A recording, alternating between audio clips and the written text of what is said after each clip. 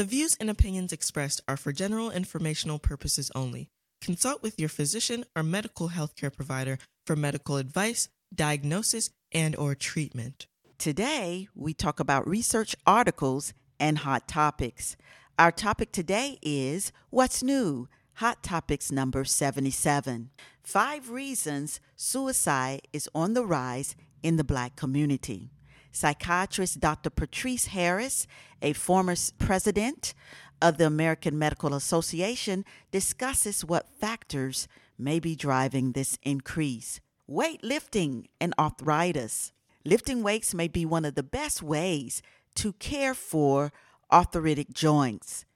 Get on that bike. 4 seconds to health. Short maximum effort cycling bursts increases power. All this and more on It's All About Health and Fitness. Welcome to It's All About Health and Fitness with Dr. Vicki Hayward-Doe and Dr. Virginia Banks Bright. This program is brought to you by Vicki Doe Fitness, a multimedia health and wellness forum. Now here's your host, Vicki Doe and D. Banks Bright. I'm Dr. Vicki Hayward-Doe, and with me is the one and only Dr. Virginia D. Banks Bright. So how are you, D? I am great. It's a great day. The sun is shining. We don't have any rain, which we have. I was getting ready to say, let's throw me an ark. I know, right? I mean, it was getting to be like Noah's Ark up in here. Storming, big time. Yes. That was the other thing, right? A lot of storms. Mm-hmm. And nowadays, you know, we used to go, oh, it's a storm, you know. Nowadays, you got to pay attention because you might be flooded out, right? You might be flooded out. Yeah. And not only that, but trees and stuff knocked down around the house and so forth. Oh yes. You know, that's the dangerous thing. These, you know, global warming, people don't believe it, but it's, you know, it's making stuff. Well. Yeah, it's making a lot of stuff even more so, right? It is. Mm-hmm. It is. You know, we didn't in our neighborhood, Vicki, we didn't used to have a lot of tornadoes and bad. Now, you know, you can't rely on stuff will be coming up our street. Oh, I know. You know. And then trees. You know? Remember, all of Churchill was shut down. Yes, absolutely. So I was like, well, as long as my cable and my internet on, I'm good. Me too. Me too. I'm good. Me too. I agree. Guess what? Today we are back because we've been a minute. We've been away for a minute. Yeah. Because you know May is May is pretty crowded. But all right, we are here today, and so this is episode 232, and today we talk about research articles and hot topics that we think are worth looking at and talking about. And our topic today is What's New? Hot Topics number 77. So how fast do you actually lose weight or lose fitness, I should say? Is it 14 days or can it vary based on how you've been training? And when is it time for you to take a break and give your body time to heal and recover? Another question. We're talking about this time in the article, we're talking about suicide. According to a psychiatrist, suicide rates are climbing in our Black communities. What are 5 reasons suicide rate is on the rise in the Black community? And so we're talking about that. And these are some of the questions and topics that the articles that we have chosen for today we'll be looking at and we will address later on in this episode. And of course, our one and only co-host, Dr. D. Banks, will tell us and explain to us what the hell is monkeypox. It's going on.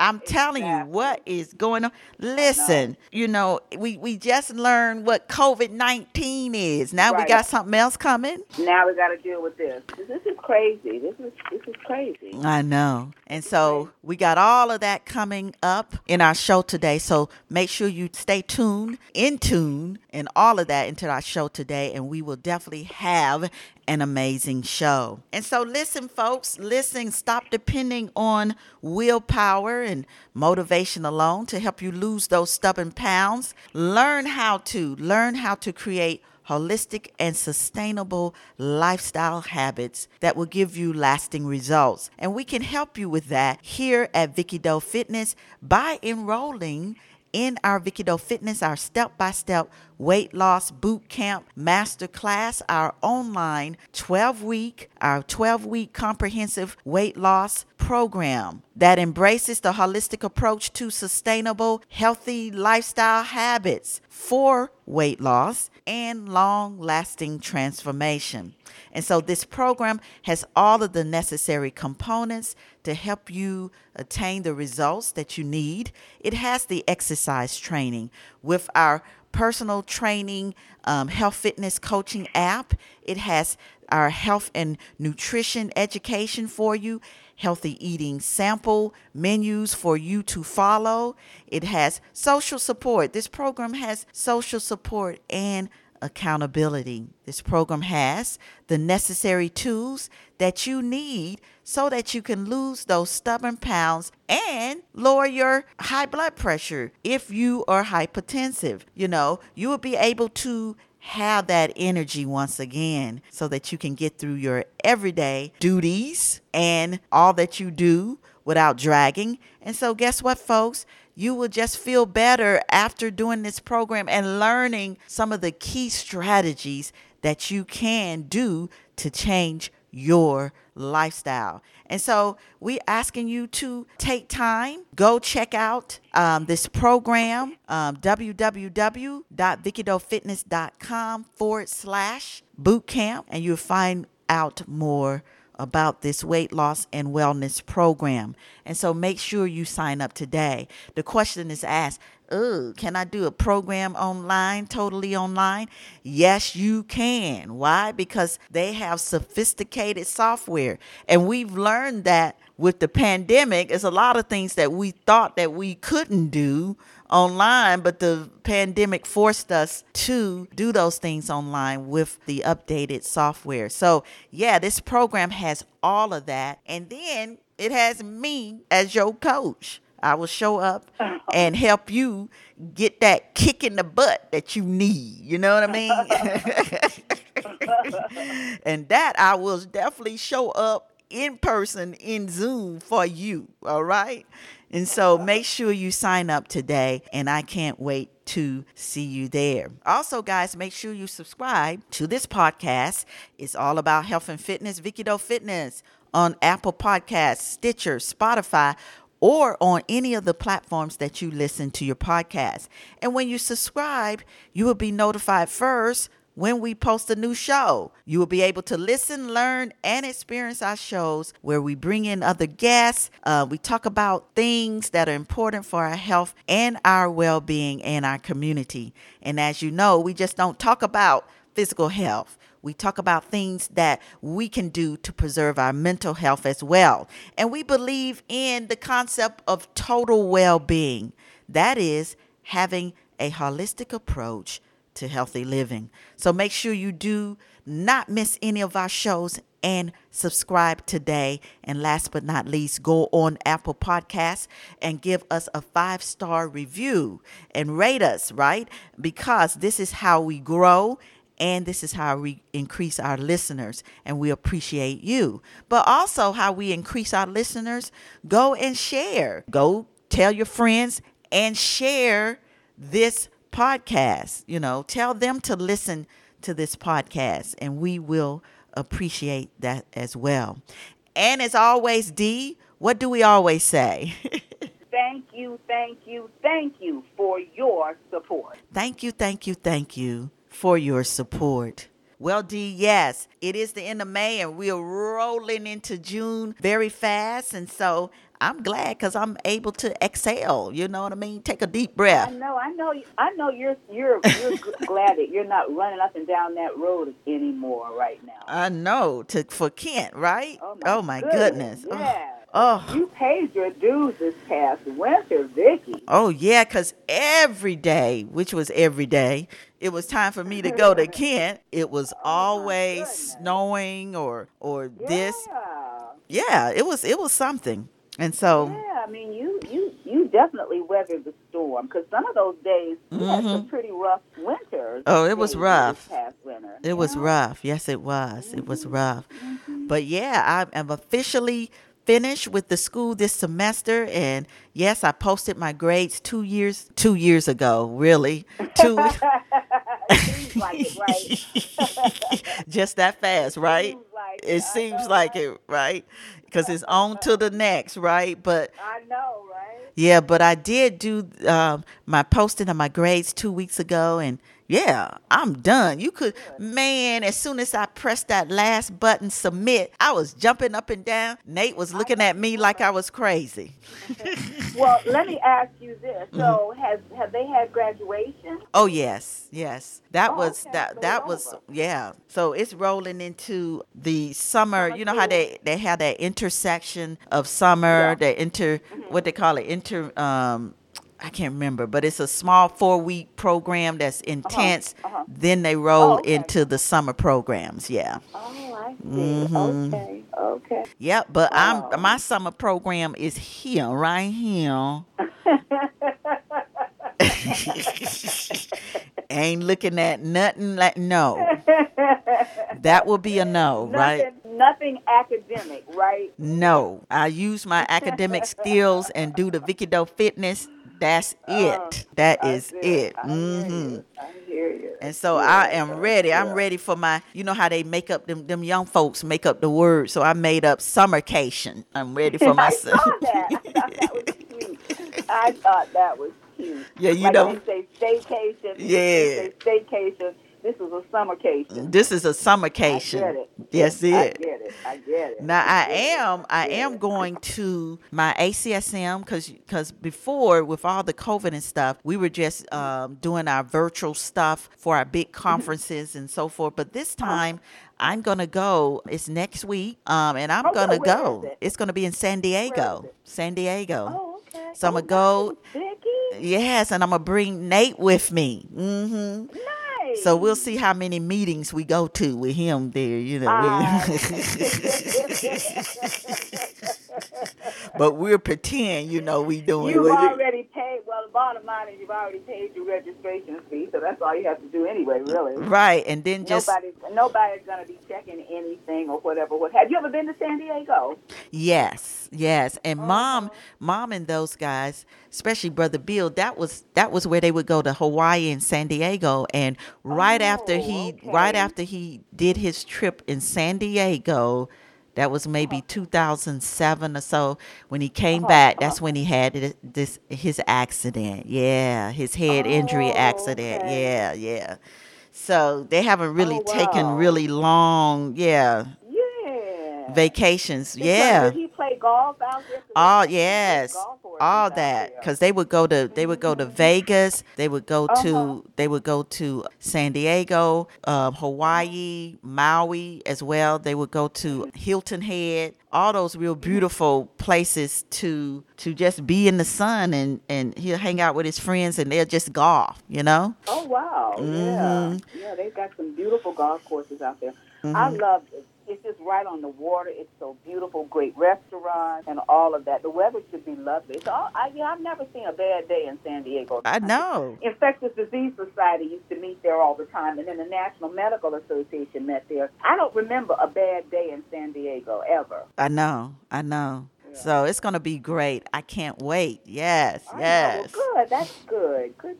So that's it. Good. So how was your week then? How was your week? Well, I went to Washington, D.C. last weekend. I had a meeting. Okay. Sponsored by the National Medical Association. I gave a talk on a webinar, symposium, rather, on HIV in PrEP. HIV pre-exposure prophylaxis. I've talked about that on this show, in adolescence and in pregnancy. And 2 other people on the panel were fellows, infectious disease fellows from University of Minnesota, and they talked about we have these new injectables now where you can just take a shot and it'll last for 2 months rather than having to take a pill every day. So things have progressed, and it was kind of good for me to give this talk because I don't take care of HIV patients anymore. It's outpatient, and it gave me an opportunity to do some learning, to learn some things about some other infectious diseases other than COVID. Oh, I know, right? I know, right? So it went well. It was a good opportunity to, like I said, focus on another infectious diseases. I've just been COVID out for 2 months. I'm tired. I know. I'm tired of that. Well, you definitely got to. Something else. I know. You definitely got to. We got a new topic, which I'll be talking about soon. Anyway, right? We got a new disease, which I'll be talking about pretty soon anyway. So it doesn't take long for stuff to pop up. It doesn't take long. And then you can one of the shows you can really talk about. You can talk about your what you presented. My lecture. That would be great. I would love to do that. Yeah. Yeah. So that's what we'll do. I did a lot of conversation about epidemiology and demographics and who was getting treated and who wasn't and all that. So yeah, we can plan to do that. Yeah. Sure. Okay, that sounds great. Yeah. All right. Well, Dee, what is going on this week? Vicki, everything. Everything. Oh my God. First, I think before we go any further, we would be remiss if we didn't mention that tragedy that happened yesterday. I know. Is this our new norm? I don't know. I mean, every week we were gone off show, but was Buffalo. It was Buffalo. Yes, and at the grocery store. Yeah, and I couldn't imagine how could anyone plot to sit in their car and drive 4 hours to go and just kill people. Unbelievable. That's crazy. Unbelievable. Yes. Sit there and purposefully and had cased the place out, had been in the store casing the place out, and then just got those people cold blood, just some elderly, folks, elderly, as we say, elderly. I know how it was described, but Kari Sellers, he's on CNN. I just love him. Yes. And he said, the people that this guy killed were the grandmothers in church that would come up to you with their big bosoms and hold you and say, "Hey, baby, how you doing? Or how's your lesson going at school?" And they would smell like fresh baby powder. I mean, his description was right on. And you knew exactly what he was talking about. And so and so then now we get over that. And then we move on to something else. Now we're right back again. And, it's starting to wear Vicki on the anchors. Because last week, Victor Blackwell broke down. He started crying. And today, Erica, I can't think of her name on CNN, she broke down. John Berman, I think I saw him shedding some tears. And then they had Commissioner Barksdale last week when they were talking about the Buffalo. He broke down. And so I just think a lot of it's getting mentally to a lot of these people who are having to report on this, like this is some new normal. And just think of the people that are actually looking at the carnage and the bodies and trying to. Right. Dang, right. That. They had to get DNA evidence with some of those children, so that just tells you how horrific it must have been in that room. And they were all in the same room. I don't know if you had heard that yet, but they were all from the same classroom, Vicki. He just went in one classroom and just mowed them down. Oh my God. Mowed them down. Yeah, just one. And the interesting thing, and then we will move on, is that he was 18, so you can't drink alcohol or smoke, but you could buy two guns like that. Something is wrong. Something is wrong. Yeah.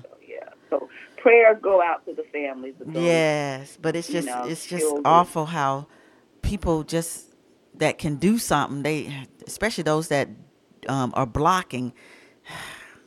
Yeah. Just what can you say? We just have to keep everybody in prayer and hope that some legislation is passed quickly. I don't know what it will take. I really do not understand what it will take. So I know. There you have it. There we have it. Well, so what about peanut butter? I know. It says Jif peanut butter recall for possible salmonella contamination. So with that said, it's a lot of these. Is it because they're not, cleaning the what? I mean, why? How would they get that? I think the inspections are. I don't know, especially what ingredients are necessarily used in peanut butter. I mean, in some products lend themselves to salmonella because salmonella comes from the GI tract. Okay. So there must be some product that they're using, like when you have fruits and vegetables. It is said that where people pick them and so forth, there's not good hygiene practices. Okay.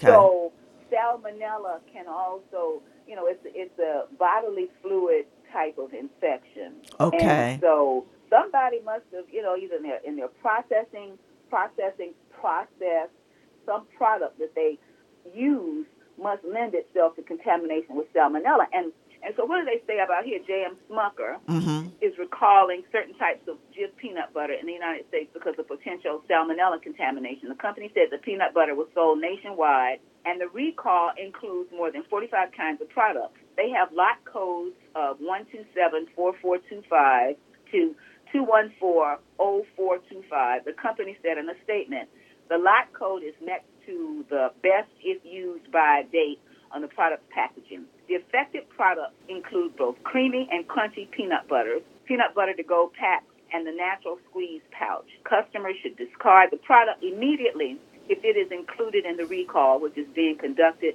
with the United States Food and Drug Administration. I'd be in a world of hurt because that's all my son Marky would eat, with peanut butter sandwiches when I would run over to Kiev and get the peanut butter and jelly sandwiches.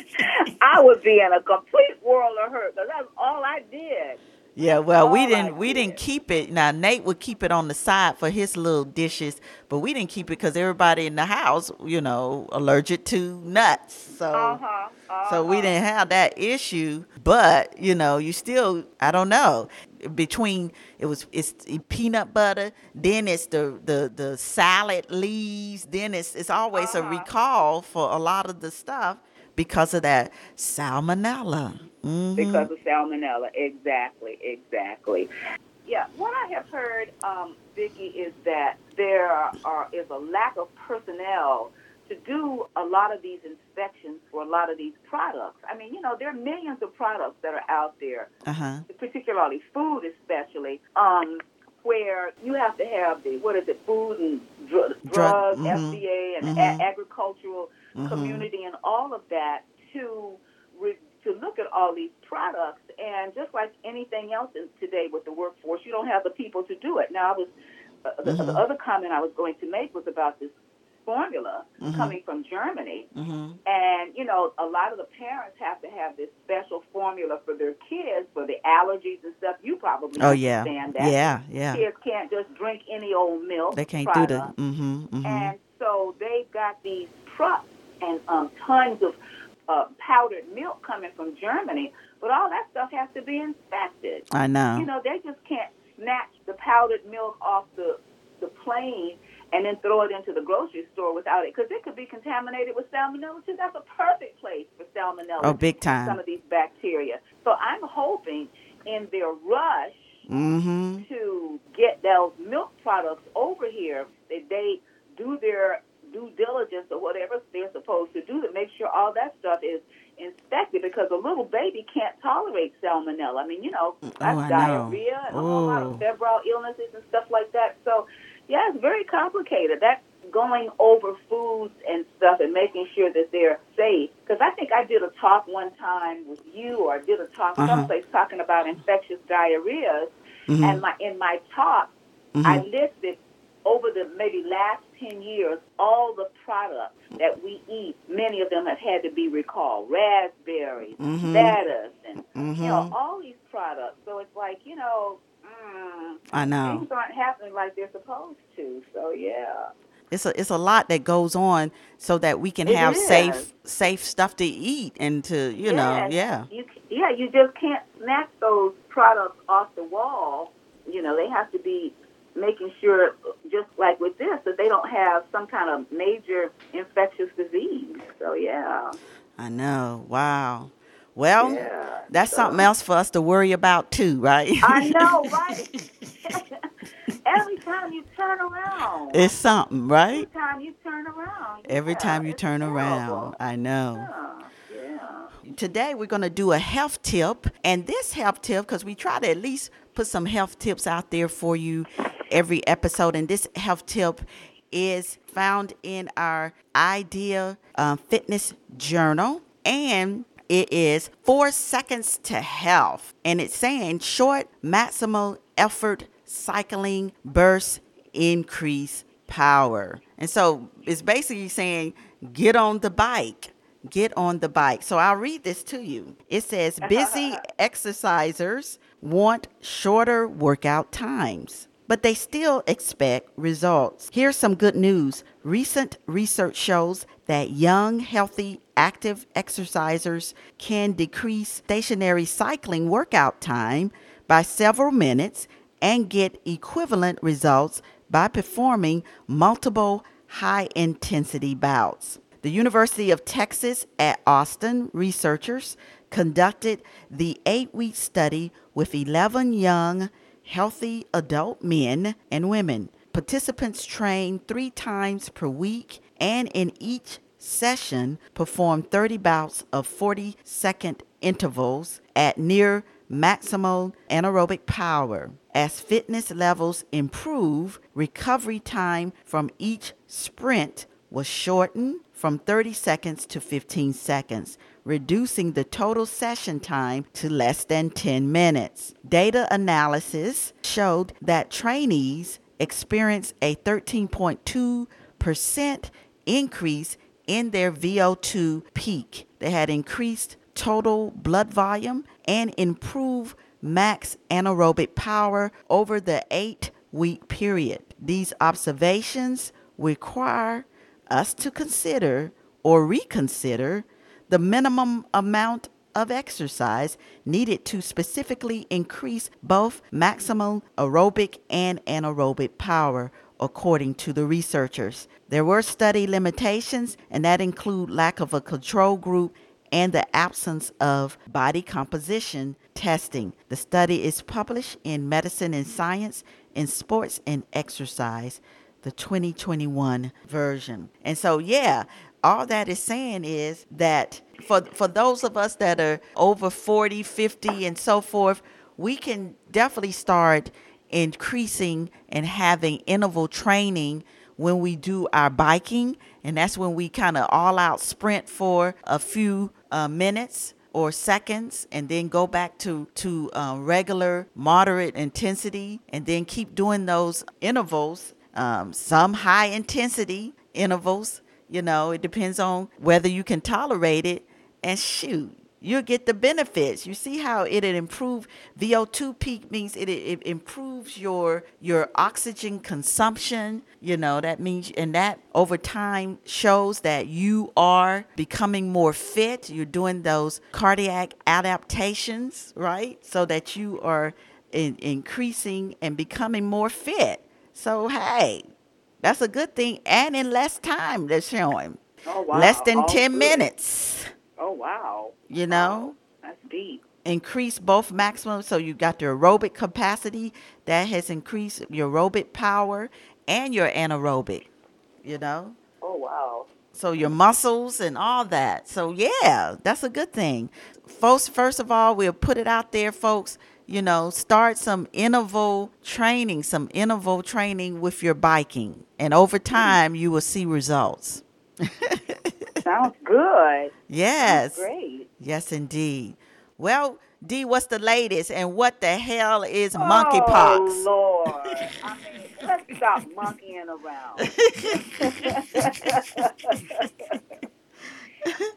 Let's stop monkeying around. Yeah, what is going on with that? I guess maybe this popped up, I don't want to say, maybe a month ago, I suppose, where we started to hear that there was this new virus that's akin to, I think it's called it's a virus akin to the smallpox virus. Mm-hmm. And it's not like coronavirus where, it's a virus that we've never seen or whatever. It's a virus that really is pretty contained in Central Africa. Mm-hmm. And, it was just as infectious disease best as we've known about. But here, in the last several weeks, we've been hearing about outbreaks of monkeypox. So what is monkeypox? Monkeypox is an illness where you can get fevers and muscle aches and pains. It more often resembles like a viral infection, like the flu or Okay. not so many respiratory things, but just not feeling well and having a fever. And then it goes from there into developing a pustular rash, all over your body. In some situations, people have confused it with smallpox because it can have that smallpox type look. Mm-hmm. So this monkeypox now has had outbreaks in 12 or 13 countries in Europe, mm-hmm. and it's in the United States. I don't know exactly right now. I haven't updated myself on which state, but this is an article from a couple of days ago. The World Health Organization does not believe the monkeypox outbreak outside of Africa requires mass vaccinations, as measures like good hygiene and safe sexual behavior will help control its spread, a senior official said on Monday. Richard Peabody, mm-hmm. who leads the high-threat pathogen team at WHO, World Health Organization Europe, also told Reuters in an interview that immediate supplies of vaccines and antivirals are relatively limited. Of course they are. His comment came as the United States Center for Disease Control and Prevention said, mm-hmm. it was in the process of releasing some Janos vaccine doses for use in monkeypox cases. So from what I understand from some of my friends who work at the CDC, mm-hmm. there is a monkeypox vaccine, but they also have been thinking about, there also is a stockpile of smallpox vaccine that was prepared. Remember when they were thinking about biological warfare around the time of the Iraq War, mm-hmm. Around 9/11, mm-hmm. when we were thinking about anthrax and smallpox and all. So there's a stockpile of vaccines mm-hmm. in somebody's deep freeze. Okay. But public health authorities in Europe and North America are investigating more than 100 suspected and confirmed cases of the viral infection, and we're in the worst outbreak of the virus outside of Africa, where it's endemic. The primary measures to control the outbreak are contact tracing and isolation, Peabody said, noting that it is not a virus that spreads very easily, nor has it so far caused serious disease. The vaccines used to combat monkeypox can have some significant side effects, he said, because I think they're live virus vaccines, which can be problematic. Mm-hmm. It is unclear what is driving the outbreak, with scientists trying to understand the origin of the cases and whether anything about the virus has changed. There's no evidence the virus has mutated, a senior executive at the UN agency said separately on Monday. Many, but not all, of the people who have been diagnosed in the current monkeypox outbreak have been men who have sex with men. But that may be because this demographic is likely to seek medical advice or access sexual health screening more readily, the World Health Organization said earlier in the day. Most of the confirmed cases have not been linked to travel to Africa, which suggests there may be large amounts of undetected cases. Some health authorities suspect there is some level of community spread. So we're only seeing the tip of the iceberg. Great, he said. I know. Given the pace of the outbreak and lack of clarity about what is driving it, there has been much worry that large events and parties this summer could make things much worse. This might be another time for pass. Pass, I know, right? Pass. Mm-hmm, mm-hmm. I'm not saying to people, don't have a good time, don't go to attend these events, Peabody said. It's rather around what people do at these parties that matters. So it's about safe sexual behavior, good hygiene, regular hand washing. All of these sorts of things will help to limit the transmission of the virus. I know, right? I just don't know what to say. What do you say? Well, I say, look, at the end of the day, we just going to have to live in a mask and live with all our whole body covered. Too, and a hazmat suit. We just going to have everything covered.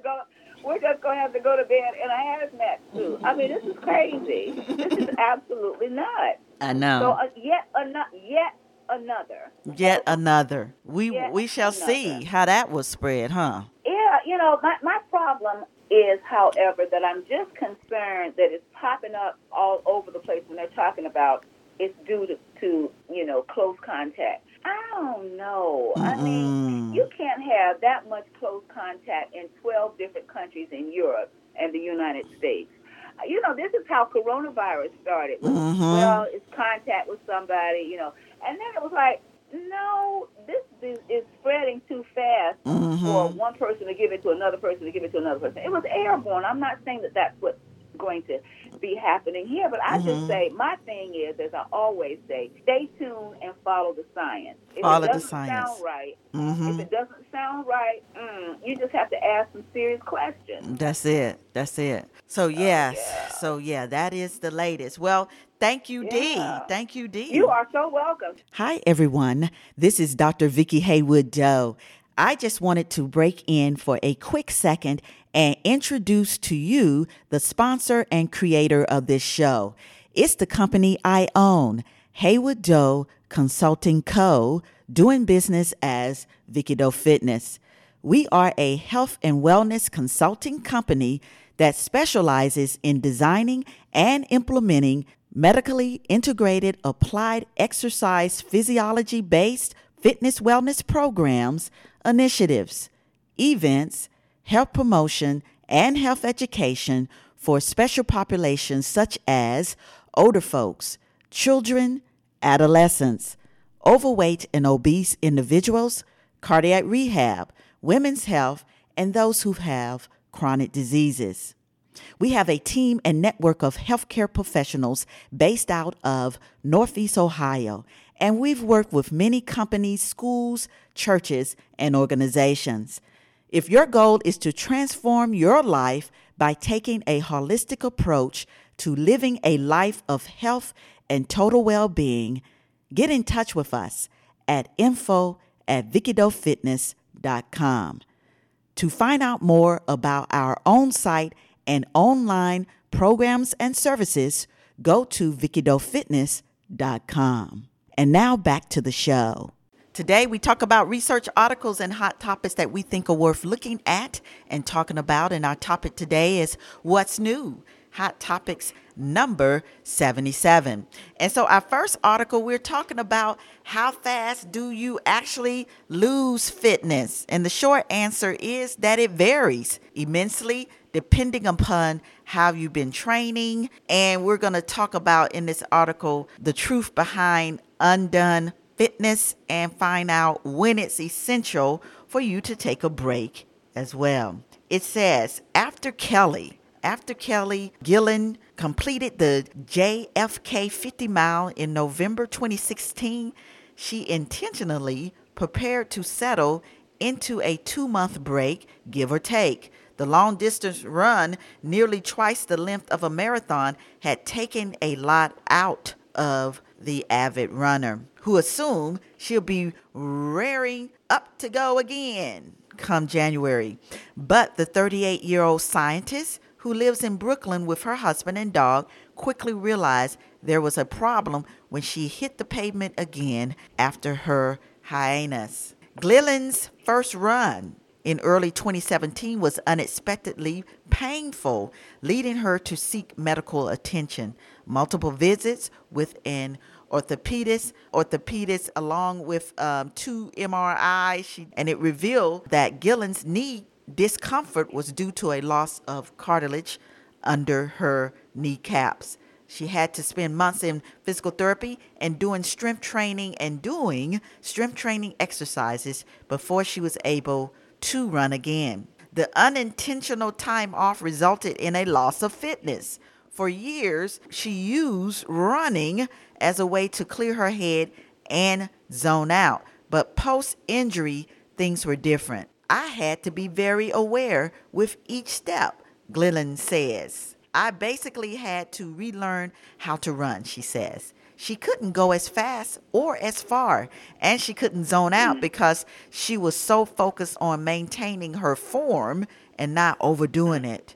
Although Gillen was thrilled to be able to run again, she was months before the movement felt as natural and effortless as it had before. Whether you stop exercising because of an injury or some other reason, maybe the pandemic threw a wrench into your workout routine, fitness expert says Gillen's slow and steady approach to starting back up again and regaining fitness is ideal. And yes, no matter how long you've been On a break with exercise, getting back into it can feel just as fantastic for you as it did for Gillen. Kurt Campbell, MD, assistant professor of orthopedic surgery at NYU, says fitness loss is inevitable if you stop exercising for an extended period of time, no matter how fit you are. But exactly how quickly you lose fitness and how much you lose depends on both your personal circumstances and what kind of fitness you're talking about. So how quickly do you lose cardiovascular fitness? Endurance athletes like runners, cyclists, swimmers, and dancers build up cardiovascular fitness, also called aerobic fitness or endurance, over sustained, consistent cardiovascular training. This type of fitness won't disappear in a matter of days, but it will decrease over time, according to Dr. Campbell. Generally, he says, cardiovascular fitness starts to noticeably decrease after about 2 weeks. That's why I always say 14 days of being sedentary. Yeah, you always say that. Yeah. In a literature review published in Frontiers in Physiology in October 2020, the authors examined the existing evidence of detraining, aka losing fitness. Although results vary across different studies, the research suggests that for endurance athletes, a loss of cardiovascular fitness and endurance starts to happen after as little as 12 days of no exercise. There's not much evidence of how fitness continues to decrease after several weeks of total inactivity, but those in good cardiovascular shape will take up to a few months to completely lose all of their aerobic fitness, Campbell says, adding that the timeline is relative to each individual's capabilities. Also keep in mind that unless someone is injured, a break in their regular exercise rarely means complete inactivity. In the literature review cited above, the evidence suggests that cardiovascular fitness of regular exercisers starts to decrease significantly after about 35 days or 5 weeks of occasional light exercise. So that means if you were exercising a lot and then drastically reduce the intensity of your workouts, you might also notice a decrease in cardiovascular fitness. So how quickly do you lose strength? Muscle mass loss, which might limit your ability to lift weights or lug home your groceries, isn't likely to be significantly impacted in 2 to 3 weeks' time, though this too depends on several factors, including age, diet, sleep hygiene, and your fitness level before you take a break, says Campbell.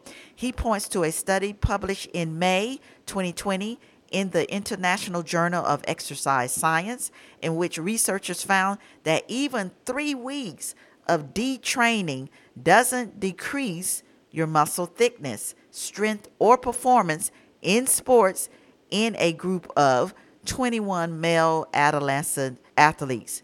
An older study suggested that age is a huge factor when it comes to losing or not losing muscle strength. Researchers looked at the effects of strength training and detraining on adults in 2 age groups, 20 to 30 years old, those were 18 participants, and 65 to 75-year-olds.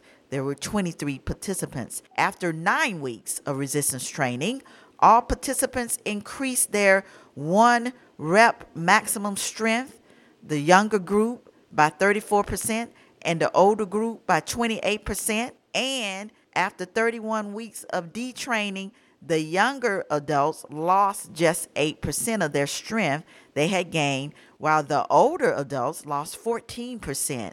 Now, according to the study, loss of strength happens more quickly as we age, although it decreases far slower than cardiovascular fitness. So even if you lose some fitness, training breaks can be good for you. Even though you'll lose some fitness with breaks from training, periods of rest are still really important for the body and the mind, especially after periods of audacious training. Recovery is important from both a physical and mental standpoint, says Campbell. It allows you to make greater fitness gains in the long run. Running coach Neely Gracie, certified by the Landord Foundation and based in Denver, says she's always taken a scheduled 2 weeks off at the end of each marathon season. She encourages her athletes to do the same.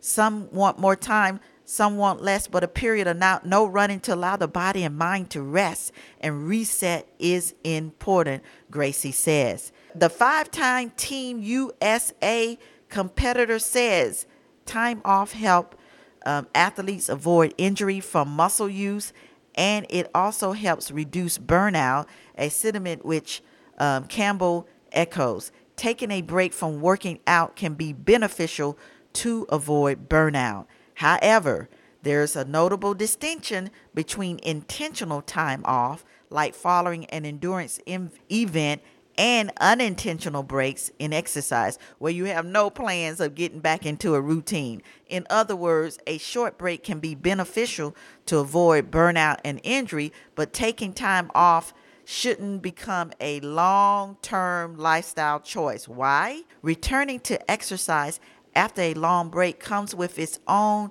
mental and emotional challenges. Gillen says she struggled mightily in this department. Logging double-digit mile runs had been the norm, but after months of not running, 10 miles seemed suddenly unsurmountable. It's definitely a mental thing that was really hard at the beginning, Gillen says. So here are 3 tips for not losing fitness if you're exercising less than normal. Number 1, keep moving throughout the day.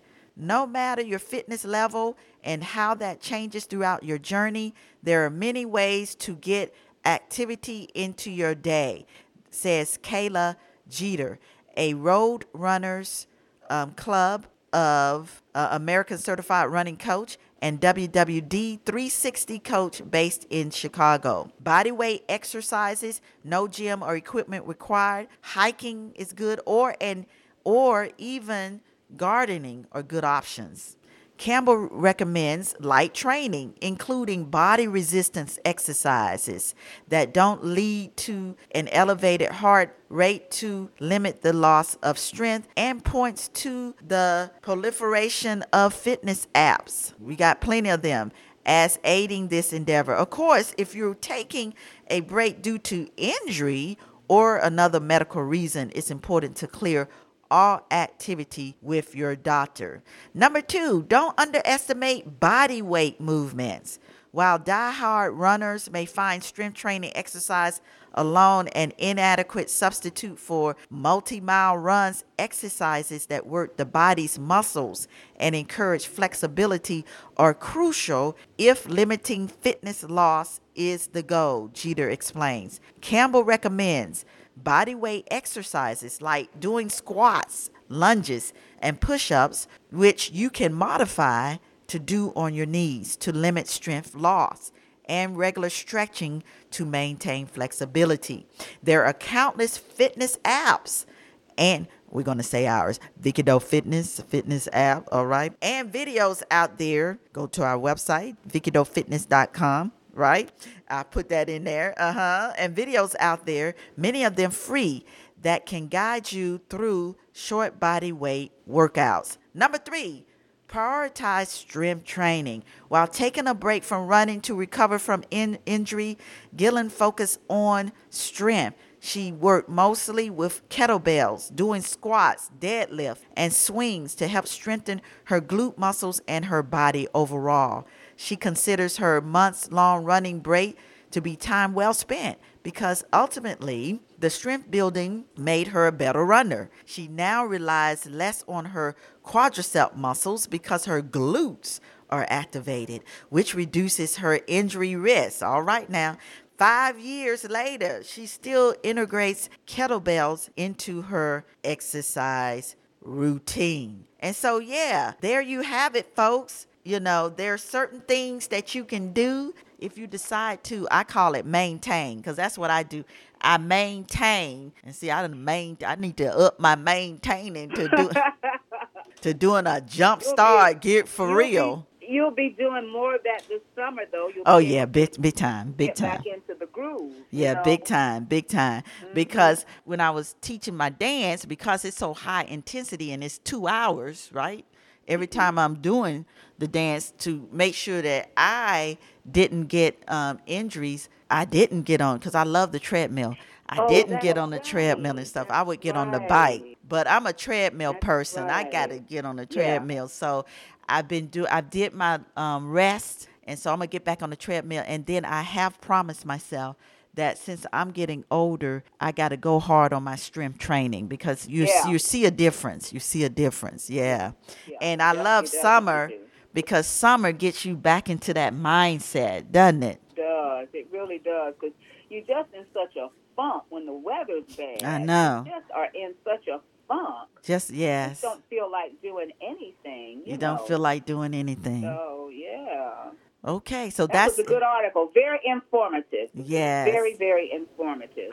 Yeah. Well, do our next article. We're talking about suicide now. Oh, my God. This is very depressing. This article from Everyday Health, 5 reasons suicide is on the rise in the Black community, according to a psychiatrist. Suicide rates are climbing in Black communities across the United States. Psychiatrist Patrice Harris, MD, a former president of American Medical Association, discusses what factors may be driving this increase. 2 devastating losses to suicide in the Black community marked the beginning of 2022. The death of attorney, former Miss USA, beautiful girl, activist and entertainment news respondent Cheslie Kryst, and of up-and-coming DJ and songwriter Ian King, Jr., who was also the son of Academy Award-winning actress Regina King. The deaths of Kryst and King sent shockwaves through the Black community and among fans at large. Both were young. Kryst was 30, and King had just turned 26, just days before taking his life. Both were successful and appeared to have the world at their fingertips. Sadly, Kryst and King are not alone. Their deaths have shed light on an ongoing and alarming issue, increasing rates of suicide among Black Americans. You know, Vicki, there was a time when we said Black people didn't do that. I know. So between 2014 and 2019, rates of suicide among Black people in the United States increased by 30%, according to data published in May 2021 in JAMA, Journal of the American Association Network Open.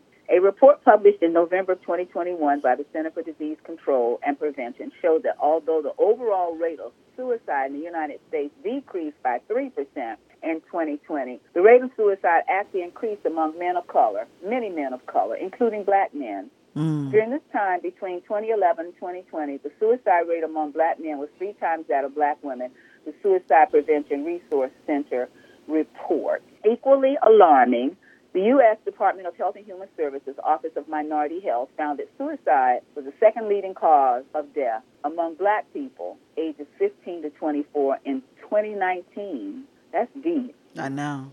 And according to a report released in December 2019 by the Congressional Black Caucus's Emergency Task Force on Black Youth Suicide and Mental Health, suicide is also the leading cause of death for Black youth 10 to 19. So what's driving the rise in suicides among Black Americans? Patrice Harris, MD, as I said, Everyday Health Chief Health and Medical Editor, and the first Black woman to be elected president of the AMA, American Medical Association, discusses 5 factors likely contributing to this increase and what could help change its trajectory. Number 1, social media ramps up pressure to fit in. Social media, everybody got to look like the Kardashians, but I digress. Social media is undeniably pervasive and has made society incredibly voyeuristic, says Dr. Harris, as it's given people nearly unlimited access to view others' lives online.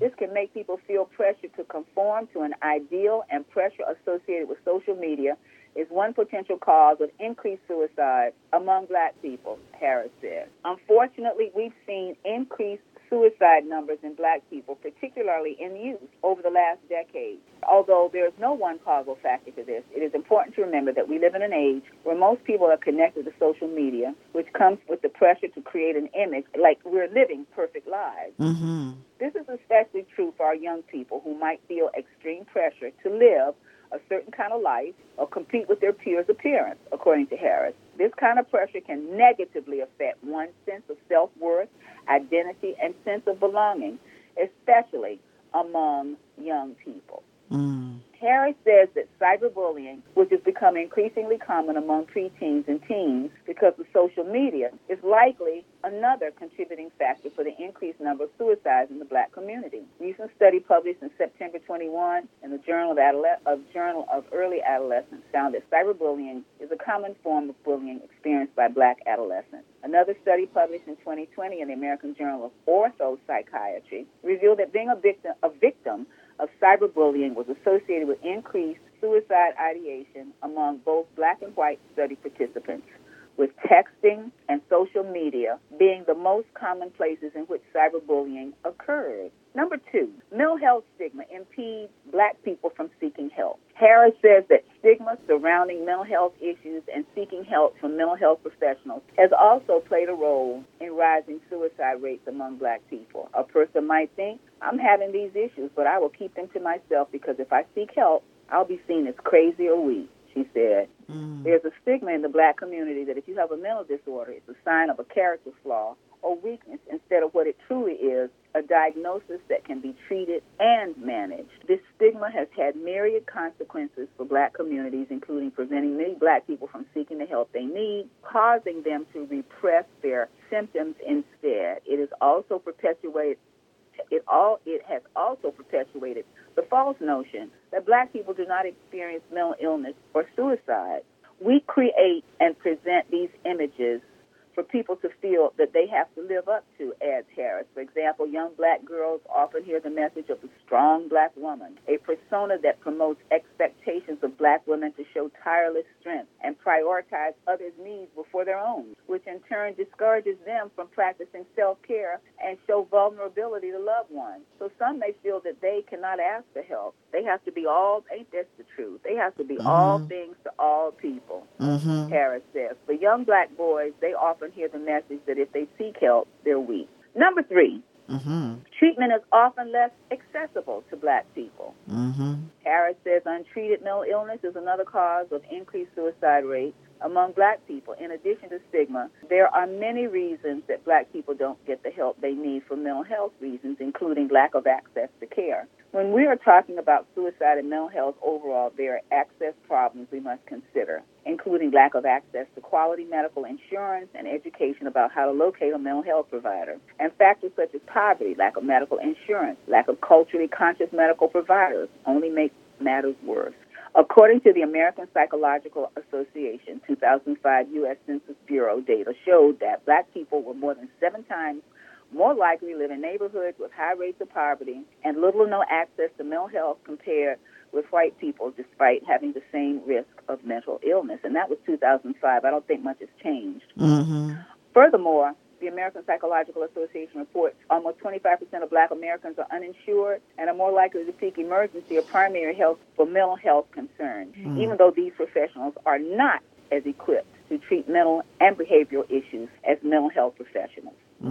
On top of this, there's lack of representation among mental health professionals, which makes it difficult for black people to find culturally competent mental health care or health care that meets the patient's cultural, social, and language-related needs. Only 2% of psychiatrists and 4% of psychologists in the United States are black. We've had, Dr. Stephen King on here, who's kind of like a unicorn in this community, I know. And a lot of other communities. Only 2% of psychiatrists and 4% of psychologists in the United States are black, according to the American Psychiatric Association and American Psychological Association. Number 4, black people continually face racism and discrimination. The murder of George Floyd in 2020 sparked nationwide protests against racism in the United States, which black people have faced for centuries. For many black Americans, Harris said, Floyd's murder was a tipping point for increased rates of anxiety and depression related to racism.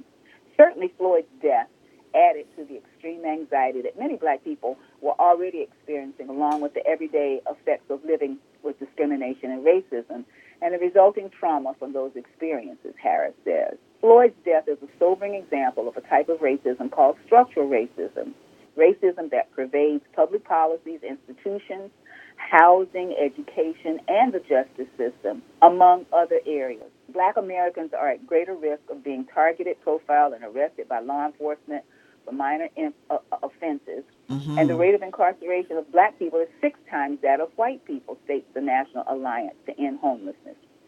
Structural racism, which I've given talks on many times, has also caused black people to be significantly more likely to experience poverty and homelessness. Despite the fact that black Americans comprise only 13% of the population, the Alliance reports that 39% of homeless people and more than 50% of homeless families with children are black.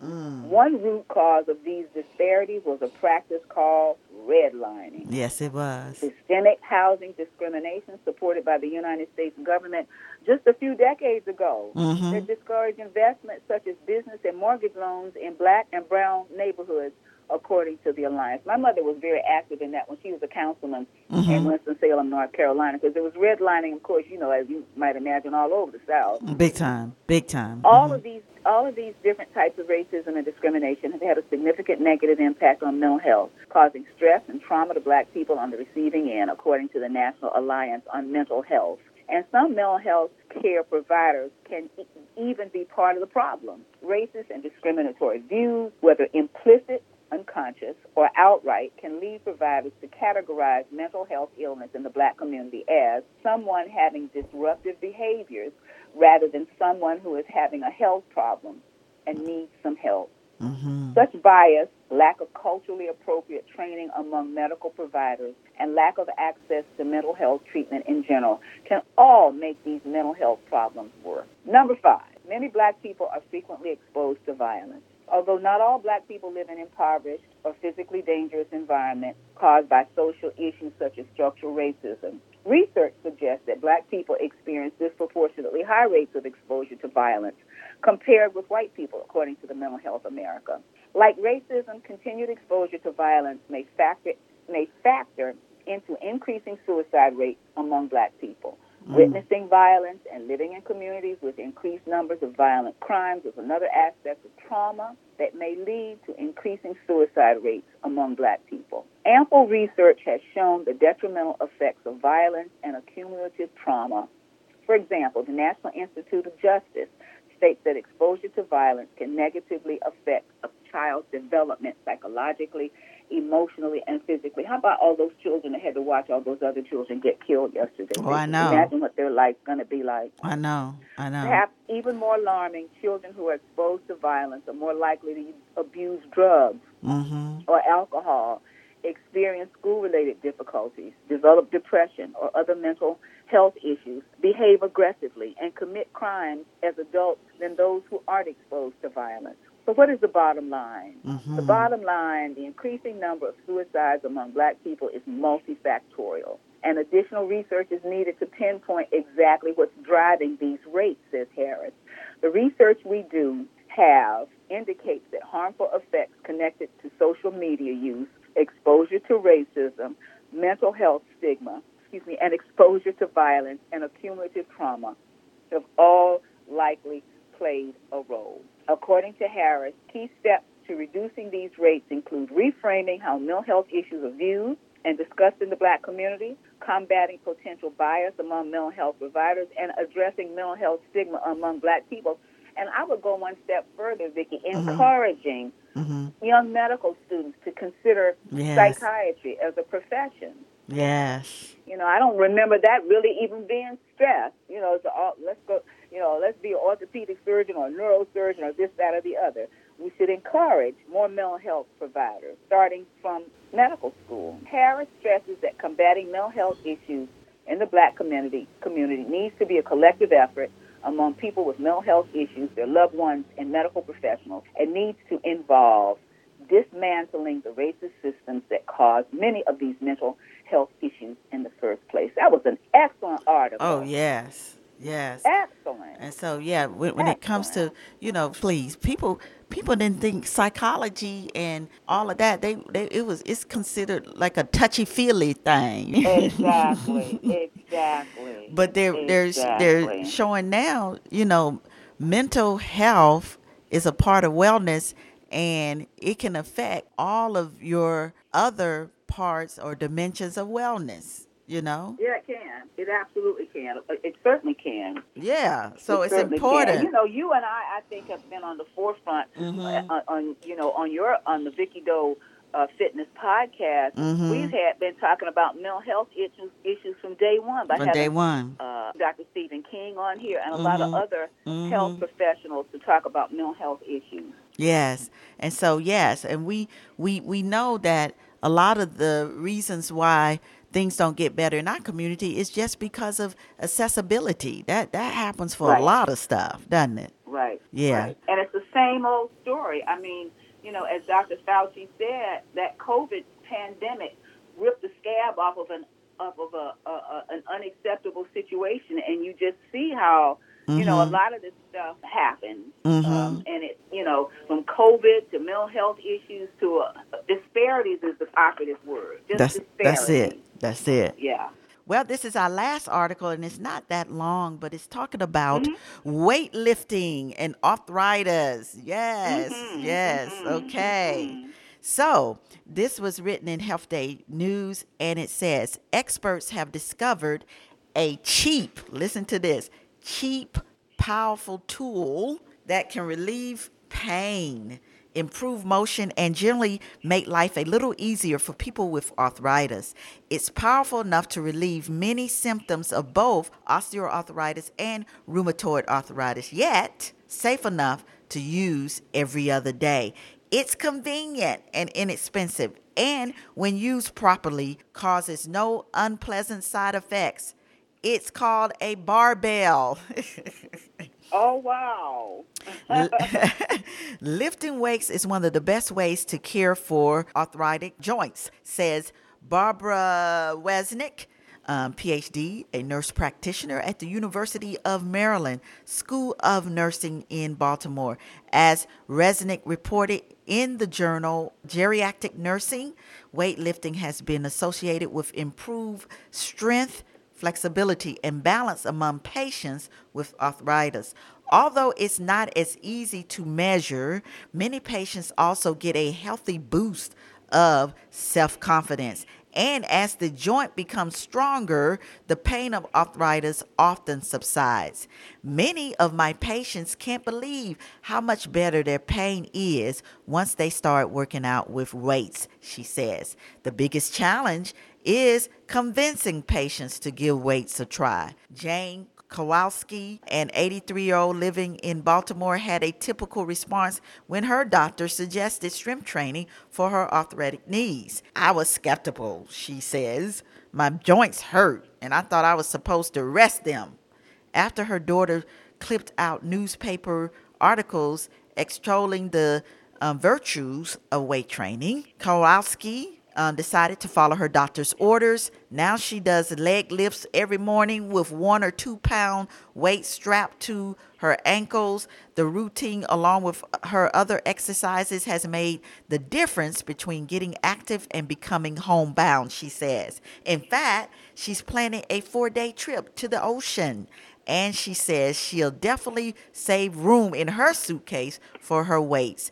As Kowalski can attest, maintaining arthritis doesn't take gargantuan feats of strength. And contrary to common opinion, weightlifting isn't just for the young. The American College of Sports Medicine recommends weight training for everyone over 50. Even people who are decades over 50 have a lot to gain. Some of Resnick's most dedicated patients took up weightlifting in their hundreds. Getting started at any age, wow. I know, at any age, people should be aware that there's a right way and a wrong way to lift weights. Resnick says, here are some tips for a safe, productive weightlifting routine. Number 1, get your doctor's go ahead. He or she will probably be thrilled to hear about your plan to start strength training. If you have high blood pressure, your doctor may want to run a few tests to make sure that lifting weights won't cause a dangerous rise in your pressure. Number 2, get professional advice. A personal trainer, and then I'm going to put in exercise physiologist or physical therapist can teach you proper weight lifting techniques. An expert can also help tailor a program that matches your needs and abilities. Number 3, yes, before grabbing your weights, always warm up your muscles with a good stretch. Rogsnick recommends slowly stretching a joint until it feels a little uncomfortable. Hold the stretch for 10 to 30 seconds and repeat 3 to 5 times. Start with a weight. Number 4, that allows you to do 3 sets of, and back to warming up your muscle. So whatever your regimen is, you can do maybe a lighter version of that. Do some arm circles if you're dealing with your arms, march in place. Those are type of warm up that you should do as well so that you can get your muscles truly warmed up before you start your weight training. Okay, start with a weight that allows you to do 3 sets of 8 to 10 repetitions with moderate effort. Some people start with no weight at all. That's when we talk about your body weight, okay? Or just no weight at all. Just doing the movement, okay? When these repetitions become easy, move up to a slightly larger weight. Lift weights slowly and evenly. Sudden jerks or bounces can damage cartilage. Expect a little discomfort. Your joints may complain at first, but they'll thank you in the long run. Try to go through your joint's entire range of motion. If bending the joint in a certain way causes too much pain, stick with movements that are a little bit more comfortable. Over time, you should try to gradually push your joint until you regain its full range. If you have rheumatoid arthritis, give your joint a rest during a flare-up. As soon as the pain subsides, you can go back to lifting. Consider isometric exercises, workouts that involve pushing or pulling against walls or other immovable objects. Such exercise strengthens muscles without pulling any stress on the joints. Isometric exercises can be a good alternative if regular weight lifting causes too much pain. And last but not least, listen to your body. If you start pushing yourself too hard, your body will let you know loud and clear. According to the National Institutes of Health, arthritis patients should stop an exercise program if they notice unusual or long-lasting fatigue, increased weakness, decreased flexibility, increased swelling, or pain that lasts for more than an hour after exercising. With any exercise program, the first step is always the hardest. If you have trouble getting motivated, keep this in mind. Your sore joints won't get better on their own.